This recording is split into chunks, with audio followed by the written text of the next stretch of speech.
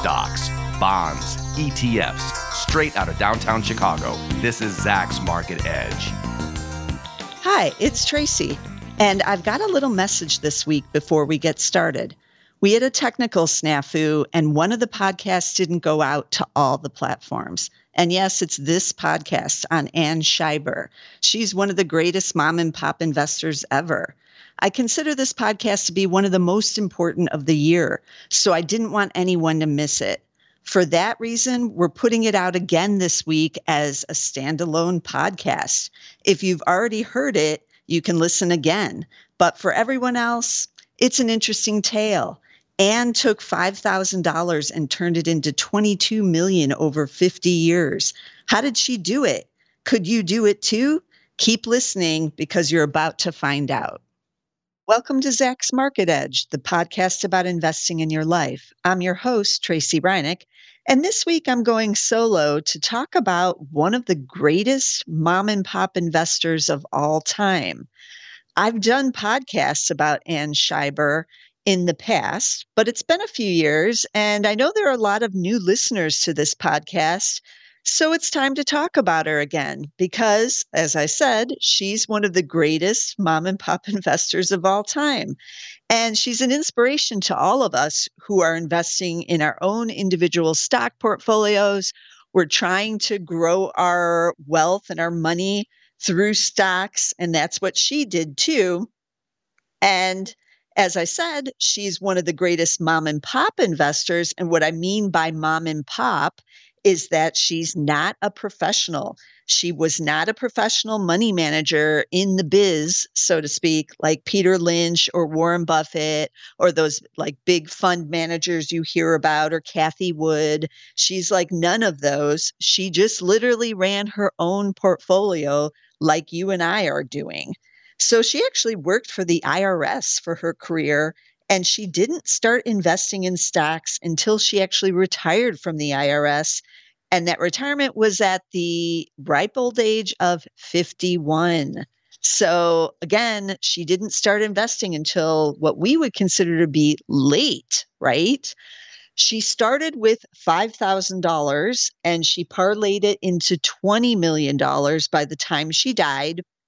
And then a year after that, when her story was revealed and the press was talking about her, she had donated the money to Yeshiva University. And at that time, when the story broke, her portfolio was worth $22 million. So this was the period between 1944 and 1994. So 50 years she invested, which seems like a long time, right? But just goes to tell you that some good things do happen the longer you're in the game. So inflation adjusted, the $5,000 in 1944 is worth about $80,000 here in 2022, just so you kind of know like what the amount was that she started with, because the 5,000 doesn't sound like much to us today, but it was really worth about $80,000 back then, which is a like nice chunk of change, but it's not millions of dollars she started with either. And the 20 million she had when she died in 1994 would be worth about $38 million today, adjusted for inflation. So again, just to give you an idea of what she was able to grow this money into. But even if you don't adjust it, $5,000 to $20 million in 50 years, it ranks among the top of even the professional managers of all time. So according to Money Magazine's article about Ann, which appeared in January 1st, 1996, her return worked out to be 22.1% a year. And she did have all 50 years in order to build that. But it's hard to keep that kind of track record going over really long periods of time. It's one thing to do it over 5 years, 10 years, even 20 years. But once you get way out there, it's just really hard to outperform. Let's just put it that way. And this was even better than Ben Graham's return of 17.4%. It was slightly under what Warren Buffett's was by 1995. But again, I'd have to see what his actual rate is now that he too has stretched out past like the 50-year mark or close to that.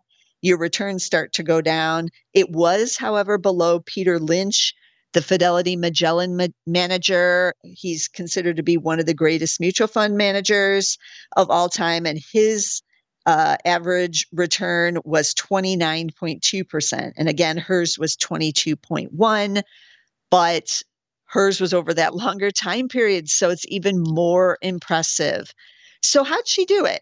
That's what I always like to talk about on this podcast, because we all want to know, how did this just regular former IRS auditor do it and grow her portfolio in such an astounding manner? So she really had no special background. She was one of 9 kids in her family. There were 4 boys and 5 girls. The money in the family all went to the boys for their education. So she had to find a way on her own to get schooling and go to work early. So by age 15, she already went to work as a bookkeeper. And then later, she put herself through night school at what is now the GW Law School in Washington, D.C., the George Washington Law School. She got a job in 1920 as an auditor at the IRS, and she stayed there for 23 years. She never really got promoted, actually, during all that time, despite having passed the bar exam. So when she retired in 1943, she was only making $3,150. So again, just for comparison purposes, that would be about $53,000 in today's money. So she was solidly middle class. She was never earning, the upper middle class type of money, which today we would consider, over $100,000, over $200,000, where it's kind of easy to save money. But she also was never married or had kids, so she never had the expenses of bringing up the kids either while living on this money. She did move to, she was living in New York City at the time, and she did manage to snag a rent-controlled apartment. So she was able to keep her apartment, her living costs, her home costs really low as well during this time. So why stocks?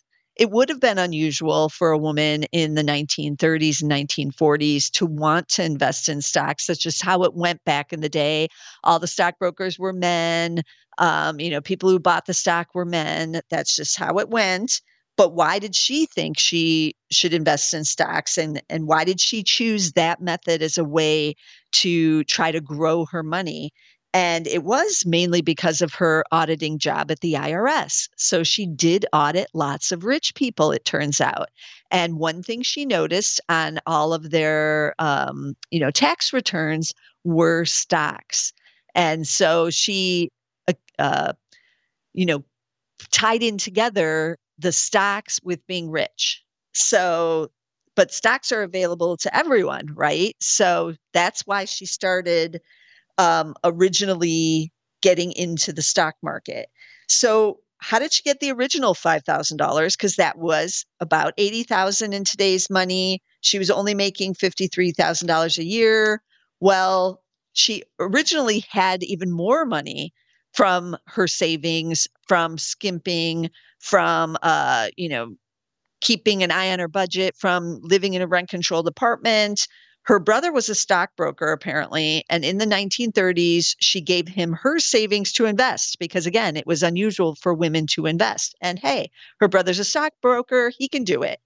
And he lost it all during the bear market of the late 1930s. A lot of people remember the Great Depression, the 1929 collapse, which lasted through 1932, that bear market. But there was another one in the late 1930s after that recession or depression that we had in the late 1930s. And then World War II began, and it was not a good time to be an investor in the stock market, very difficult conditions, and he lost it all. So she said, forget you, I'm going to do it myself. So she stayed in her job, she saved it up again, and according to her stockbroker that she had at the time she died, she was saving up to 80% of her income. Now, I really don't recommend this method, right? That's even higher than today's FIRE people, the FIRE people, the Financial Independence Retire Early people. They save 50% in order to retire early and invest it, and in order to quit their jobs and do something else. But 80% is almost really not doable for 99.9% of people. So I don't recommend it, but just have a healthy savings rate and you can still succeed, have some savings in order to buy stocks. So she decided to go all in and have this bigger amount of money to invest. So she started doing research on companies using Merrill Lynch reports. Those are her stockbroker reports. She went to the annual meetings back then. They were a lot of the companies were in the New York area, so she would just go attend the meetings as a shareholder. She would compare what the company was saying in the annual and quarterly reports with what the Merrill Lynch analysts were saying so that she got a good idea of who knew what about the company.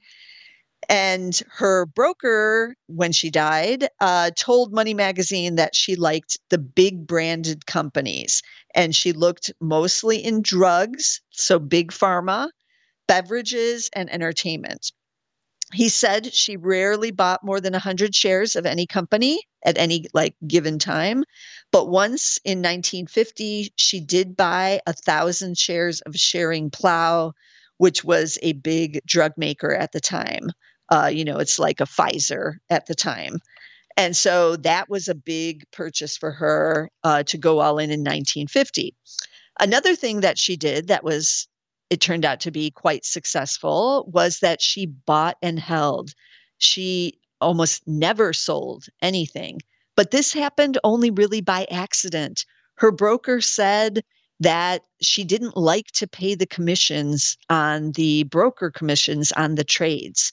And back in the day, this may sound kind of strange to those of you who are younger, who maybe only started investing the last couple of years, where we didn't even have fees on investing on, say, like a Robinhood account or whatnot. But it used to be very expensive to buy and sell stock. And you had to do like the 100 share thing because they penalized you if you only wanted to do 50 shares or 25 shares. You basically had to buy in these like lump sum like allotments, and 100 was the preferred allotment. And I remember from the 1980s and 90s when I first started investing, it was like $100 or something for me to do one trade to buy a stock. And that was a lot of money in like the early 1990s, $100 to buy the stock. That was like more than I wanted to like invest in there. So that's why she didn't do it. She hated giving the brokerage her money. So she rarely, if ever, sold. She never did, even if the stock went nowhere for years, because she couldn't stand to pay the commissions. So her buy and hold strategy, which does work, as we know, especially over long periods of times like this, 50 years, only happened by accident. But it is something that those of us can learn a lot from because it can work.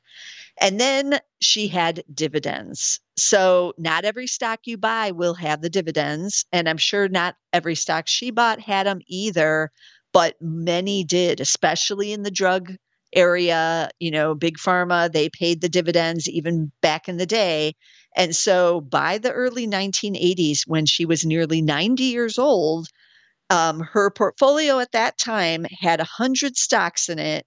And I'll have some more to say about having 100 stocks in your portfolio. That's an incredible amount. But it was worth $10 million, even after the 1970s super bear market. So 1972, 73, the stock market was down, over double digits. It was a bear. It was down like over 40% at some point in there as stocks got crushed, even the rest of the decade. High inflation. This was time when equities were considered dead. Nobody wanted them. I could go just get a CD in the bank for, like 15%. Why would I own a stock? Yet she did stay the course in there. And because many of her companies were paying the dividends, she was buying as she reinvested, and she was buying as they declined during that period. And again, remember, this is the time before 401ks and before IRAs, and when you had a taxable account, that's all you could have for stocks. Now we have the non-taxable with the IRAs and the Roth IRAs, which let you take it out without paying a tax even when you withdraw it. These would have been gold for her, right? I do think if she was doing this strategy now, she would be all over any kind of Roth, and any kind of these taxable or these tax-free accounts that let the basis grow without paying the taxes. But she didn't have that. She had it in just a regular account, and now it was worth $10 million, and she's getting all these dividends. So according to the Money Magazine article, her broker said she was getting $40,000 a month in dividend income by like 1980. 40,000 a month. I would take that today in dividend income, let alone in 1980. I didn't do the inflation adjusted, but it's an enormous amount of money, right? But that was all taxable. But how does she pay the taxes on that? Even if it's only 20% on a capital gain tax, I'm not sure what it was in the 1970s, but that starts to become overwhelming. She would have to sell some stocks or not reinvest that dividend, keep the cash in order to pay the taxes, right? So at that time, her broker convinced her to shift those dividends into tax-exempt bond notes. Some of them were paying about 8%, but those were completely tax-free. So she was able to switch it over there. She did keep some in cash to pay some of the taxes, but those dividends then continue to grow in this tax-free manner after she bought into the bonds. So as the bull market, though, took hold, starting in 1982, we had a bull market in stocks. Her dividends that had been paying out and been reinvesting during all those prior years did grow and compound. So she was making something like $750,000 a year on her account by the time she died in the 1990s. So dividends do matter. They do add up. You think, oh, I'm just getting a couple dollars here or there. But if you own over long periods of time, and these companies, some of them dividend aristocrats, that means they not only paid out every year for decades, but many of them raised their dividend over those decades too. There are companies that have raised dividends, for 20 or 25 consecutive years, even with the financial crisis, even with COVID, with all these things going on, they have managed to do it. And if you own one or two of those, you're doing it too, right? So it adds up. Now, her broker did say the last stock she bought was in 1985. So that was right around when she was 90. And so she went in for one last hurrah in those. She did buy 100 shares each of these last two stocks because that's what she did for all of her career, except with the sharing plow, and she bought the 1,000 shares. And what were they? What did she think she should buy in 1985? She bought MCI, which I had to look up, and it's a telecom. It was founded in 1983, and it's now owned by Verizon, but it was part of like the big AT&T, MCI, that whole telecom thing that was going on in the 80s. And then she bought Apple. She had owned some Apple originally. So her broker said she didn't buy much tech because she didn't really trust technology. Not surprising, right? As we get older, we become a little bit scared of using it or the new things that are out there. And you're like, I don't really understand what that's all about. So I'm not buying something I don't understand. But it didn't impact her investing prowess, right? So she still managed to be one of the most successful mom and pop average Joe Schmo investor person, just sitting there on the sidelines, even without doing like an IBM, which would have been one of the big tech names from like the 50s, 60s, and 70s, or Xerox. That was one of the Nifty 50 stocks in the 60s that everybody bought because it was the next cool thing. They were making copying machines. Everybody had to buy one of those, and they had all this growth and earnings were soaring, but she didn't buy what she didn't know. So, what can we do out of her story that she did? Well, I think you're getting some clues already that there's a lot of what she did that we could do, right? So, one of the first things she did is that she did buy what she knew, as I was just mentioning. So, she drank Coke. So, she ended up buying that. That's like what Warren Buffett did. He loves Coke. He bought it too. So, they were in lockstep with that. When Pepsi came out, she tried it. She determined, oh, I kind of like this drink too. And she bought some of it. If she was going to a lot of movies, she loved going to the movies. So she ended up buying a lot of movie studios, which today are not that great of an investment. Although some of you may tweet at me arguing that, like with Paramount and some of these, they're now considered, basically streaming services, but you do have the studio component too. But back in the day, this was kind of a newer technology, right? There was a lot of growth in Hollywood. So she bought like Paramount and Columbia Pictures. Those were good performers in her portfolio over those 50 years. If she didn't get it, as I mentioned about the tax, she avoided it. But again, this never hurt her returns. She averaged 22.1%, even without having the big tech position.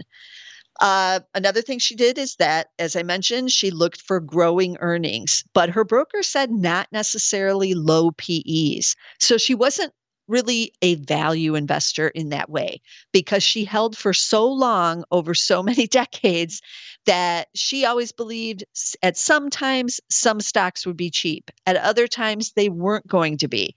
So what could you rely on as an indicator over really long periods of time? Really, you could rely on whether or not they can grow their earnings year over year. And believe it or not, some of these companies have managed to do it, right? Most of them that she invested in, even like a Coke, are no longer doing the double-digit earnings or sales growth anymore. They are older, more mature companies now. But for many years, they did manage to do it, and they are still managing to grow, even if it's in the single digits all these years later. So look for companies with growing earnings because that is key. Then she also did invest fairly small. She usually just bought 100 shares of most companies. And then outside of the sharing plow, where she bought 1,000 shares, but that allowed her to be diverse because she did spread her money around. As I mentioned, she had 100 holdings by early 1980s, by like 1980, which is maybe also why she only ended up buying her last stocks in 1985, even though she lived another 10 years. There's only so much diversity that you need. And I think that being diverse is very important because, as we learned during the Great Recession, when some of the banks went under, other businesses went under, bankruptcies can happen. If a company gets into trouble, if there's a pandemic and you own a movie theater chain, maybe you also own something else that's going to do well under those market conditions. So diversity is key, but 100 stocks is just too many. I salute her for being involved and reading the analyst reports and the quarterly earnings and going to the meetings for, dozens of these companies, but it's just way too many for the average investor to follow, to keep track of, to even know what they're doing. So I'm going to talk a little bit later about what you should be doing, but you should be diverse. So follow her in diversity, and small is fine, only 100 shares or that kind of thing. But 100 is just too many. Also, another thing you and I can do is reinvest those dividends, as I've already talked about. Dividends compound too. And unlike Anne, you can have your stocks in one of those tax-free accounts and compounding it, either in an IRA or a Roth IRA, or if you're at work, you'll have the 401k. It's growing in there without paying any taxes. And the Roth 401k, if your company offers it, the money will grow tax-free. And in the Roth, it is even tax-free when you withdraw it. So even better. But whatever you do, these accounts are available to you and you can reinvest the dividends and compound those dividends. And then one of her key things that she did that is hard to replicate. And this is also what is found in all great investors, whether or not they're professionals or the mom and pop like we are, is to not panic. She did not sell in the 70s bear market, even though it was really brutal. So her stockbroker said that some of her drug stocks, like a Schering-Plough, were down 50% in the 1970s. But since she didn't want to pay any of these commissions, she basically just left it in there and dealt with the pain. And he said she used to say, I know it'll rebound at some point. And it did. So her investing timeline was 50 years. You may have some stocks that are down big here in 2022. We all do, right? We've had a bear market pullback here.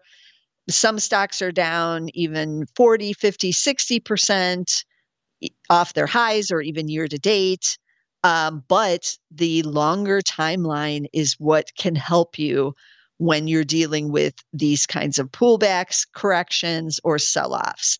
So have you ever owned a stock for even 10 years? A lot can go on in a 10-year time period, right? So if it was from 2001 to 2011, you had the dot-com bust, you had 9/11, you had the Great Recession, there was like a Eurozone crisis at the end of that. All this stuff was going on. Stocks had a rough time during that 10-year time period. But what if it was from 2011 to 2021? We had some things happen in that era too. We had the manufacturing recession of 2015, 2016 with the oil price collapse. We had the pandemic. Who can forget that? With the recession along with the pandemic, millions of people out of work. So none of that was great either, but stocks were in a different phase then, and we had very solid returns in a diverse portfolio or in the major indexes, like even the S&P 500. The triple Qs outperformed, the NASDAQ did, even more so because tech was in again during that era. So there's always opportunities where you can have a crisis in one year, but it might be forgotten even just a year or two later. Look at the coronavirus pandemic. It hit us only just a little over 2 years ago. And, business was terrible in 2020 globally.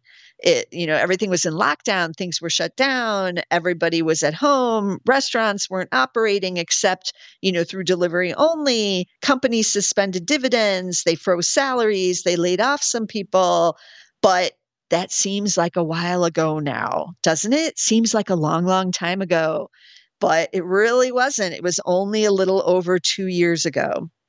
So Ann Scheiber was rich when she died at 101 in 1995. As I mentioned earlier, her $22 million portfolio by that time, $22 million, was left to Yeshiva University in New York City. And if you Google Yeshiva University now and Ann Scheiber, you'll find the Ann Scheiber Scholarship Fund.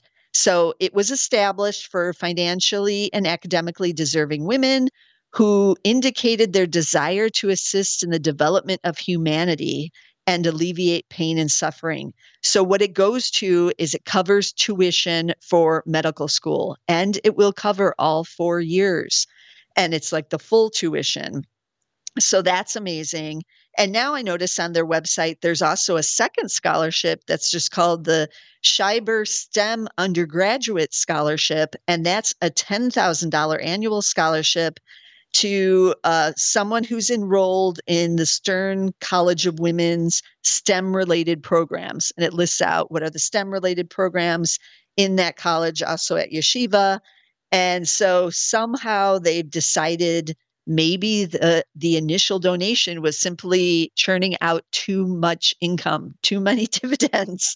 And so they decided to start the second scholarship based on her incredible gift. And so that is out there too, just based on investing in stocks, essentially. So I did discover, and I never noticed this before when I've done this podcast in the past, but this time I discovered that Yeshiva didn't actually get the money until 2002, 2003 time period, because the state was in probate all those years. So she died in like 94. They announced that Yeshiva was getting it in 95. They didn't get it until 2002. So it just sat in there in the things that she was investing in, like Sharing Plow. So the 22 million in 1995 had grown to $36 million by 2002. The power of compounding, also the power of a mega bull market at the end of the 1990s, even if she wasn't in tech related or dot coms in any way. And there's no indication she owned, like, say, Microsoft at all by 1994 when she died, because her last stocks that she bought were Apple and MCI. So we don't have any indication she owned Microsoft in there. And we know she wasn't buying Cisco or Dell. They all went IPO later than 1985. So even with that, she still managed to grow this portfolio to $36 million by doing nothing from 1995. And it does help, however, that she was in Sharing Plow, that investment that she made in 1950 was still in the portfolio, because the 1990s was huge for the drug stocks. It's kind of forgotten now how well the drug stocks did in the 1990s. They also had their own mini boom bull market in the 1990s. Everybody was buying all the creative drug makers and biotechs. That was in big along with the tech stocks. And so if you bought, the Pfizers, the Mercks, the Eli Lilly's, the Sharing Plow, you did well. And they didn't get hammered quite as badly in the sell-off of the dot-com bust going into, say, 2002.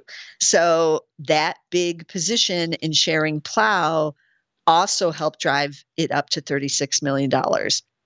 So by 1995, her portfolio was 60% stocks, 30% of the bonds. That's from buying them after those dividends were coming in to get them into the tax-free account. And she did have 10% in cash to probably pay some of the taxes on those dividends coming in. But again, this was a taxable account. Her broker did say it was generating about $800,000 in dividends by her death in 1995. So again, I'm scared to know what it was generating by 2002. But given the amount of full tuition scholarships that Yeshiva has doled out since they started doing it in 2002, 2003 with her money, it seems to be quite a lot. And that those dividends still are probably paying for this program. I'm sure they're not dipping into the principal whatsoever. And so that is the driver for it. Now, back to what she owned, because that's what we care about. Can we apply anything about what she owned to our own portfolios? So that 1,000 shares of Sharing Plow that she bought, I think they said it was $10,000. So 1,000 shares, she spent $10,000. It grew to 128,000 shares by the time of her death. That is from the dividends, right? And splits and whatever else was going on. But dividends and splits getting you that 128,000 shares. It was worth $7.5 million at the time. Now, it was her largest position when she died. And the top 6 holdings in her portfolio totaled 13.2 million of the 20. This was by the time she gifted it. So this was out of the 22 million. So more than half was in the top 6 holdings, even though she had 100 stocks in the portfolio. So that's not real good diversity there, right? So when I said earlier, when I was talking about diversity, I do think you want to be diverse. She tried to get diverse, but she had several big winning stocks that just kind of took over, right? And generated outsized returns, drove the portfolio, but did make her a little less diverse, obviously. If you have 6 holdings totaling over half the portfolio, that could be a little bit more suspect if something were to happen that was not positive with one of those big holdings. So that was her big winner. the sharing plow, but that also tells you you only need to find one big winner to drive your portfolio. So sharing plow was it. It was actually bought out by Merck in 2009, actually, for $41 billion.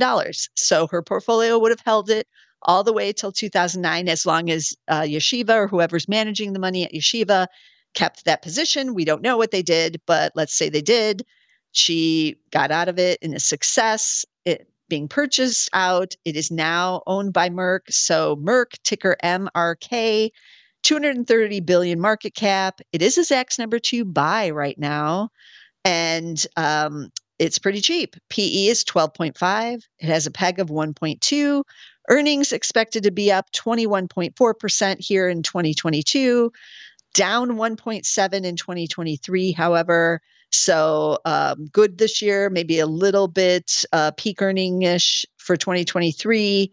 But dividend yielding 3% still. So the drug stocks are still paying these nice dividends. But since they rallied in the 1990s, the drug stocks really have not been great investments. So over the last 5 years, while tech and growth have been surging, Merck is up 55.1% over those 5 years. You might think, oh, that doesn't sound too bad. About a little over 10% a year. What's wrong with that? But the S&P was up 77.2% during that time.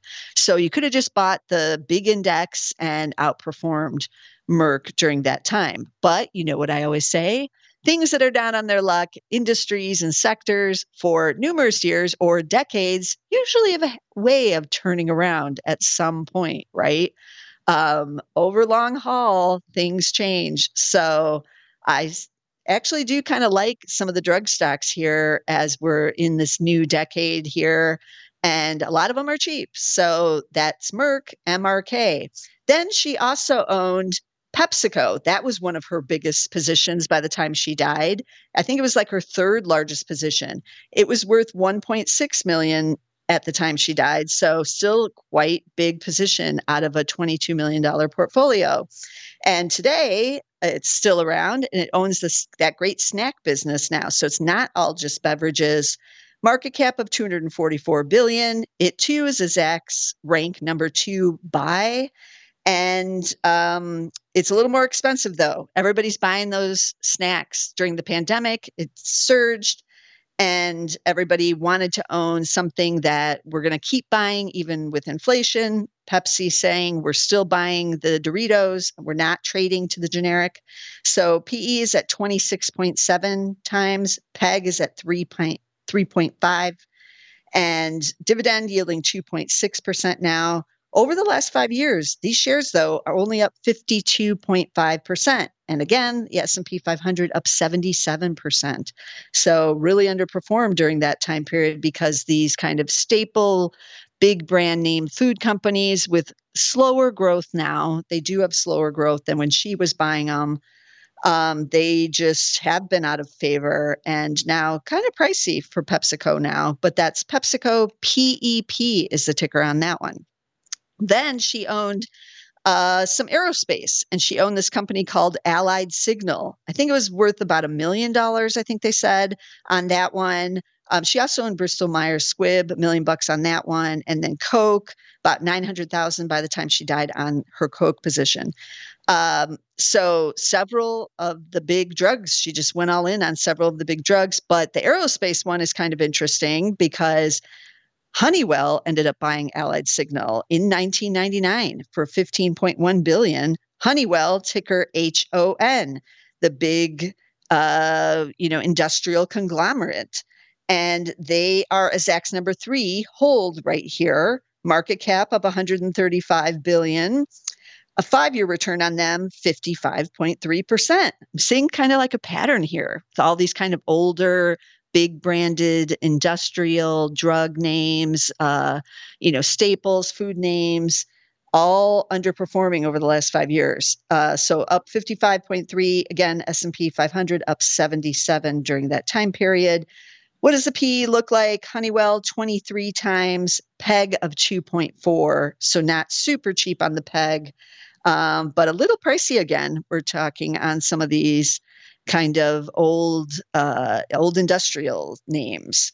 So what if you had bought one of the kind of tech brands from back in the 90s? And what if she had bought one of those? So Microsoft would have been one of the obvious choices. It didn't pay a dividend, but it did later on, starting in the mid 2000s, and it's paid a dividend all these years since then.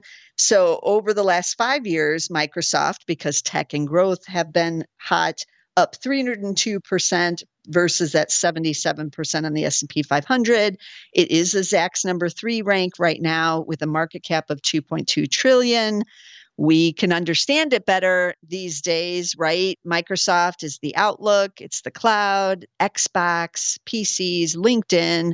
We can understand Microsoft, but the PE is rather elevated. I own it in my own personal portfolio, but PE is now 28.7 times. And the dividend used to be like 1.5%, almost 2%.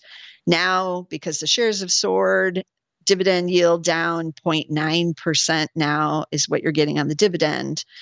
Now, we don't know if she owned any banks because they didn't appear in the top holdings that all these articles talked about. But a lot of people would have to get the dividends and growing earnings back in the day. And they may be back in favor again, like I've talked about.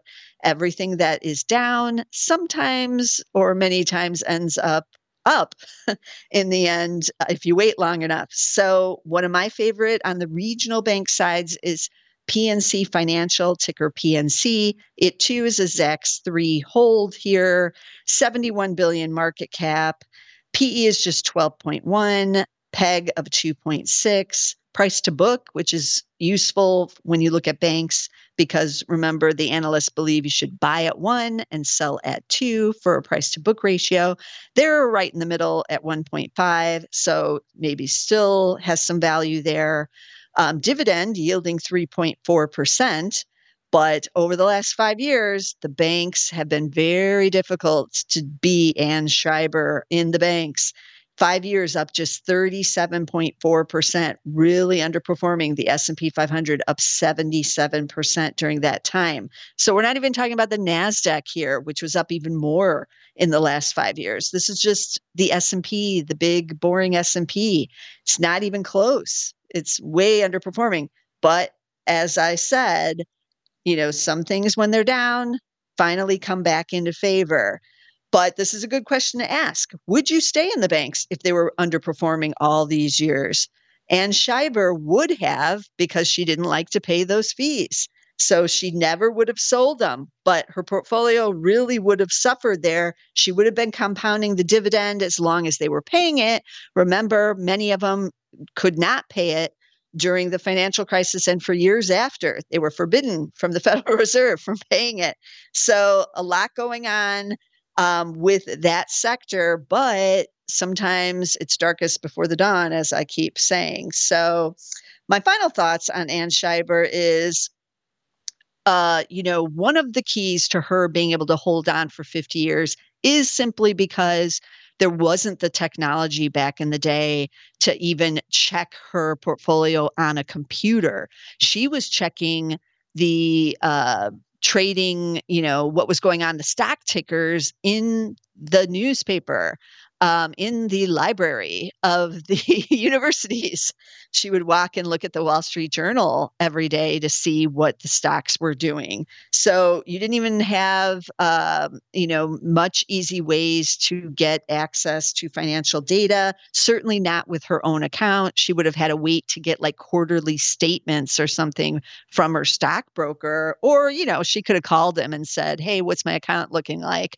And I'm sure, obviously he would be telling her. But today we have it on our phone, or at least the ability to have it on our phone. And I know there's some of you checking every 5 minutes, every hour, maybe every day, maybe once a week or once a month. And that kind of access is very difficult in bear markets because you get depressed. Let's call it what it is.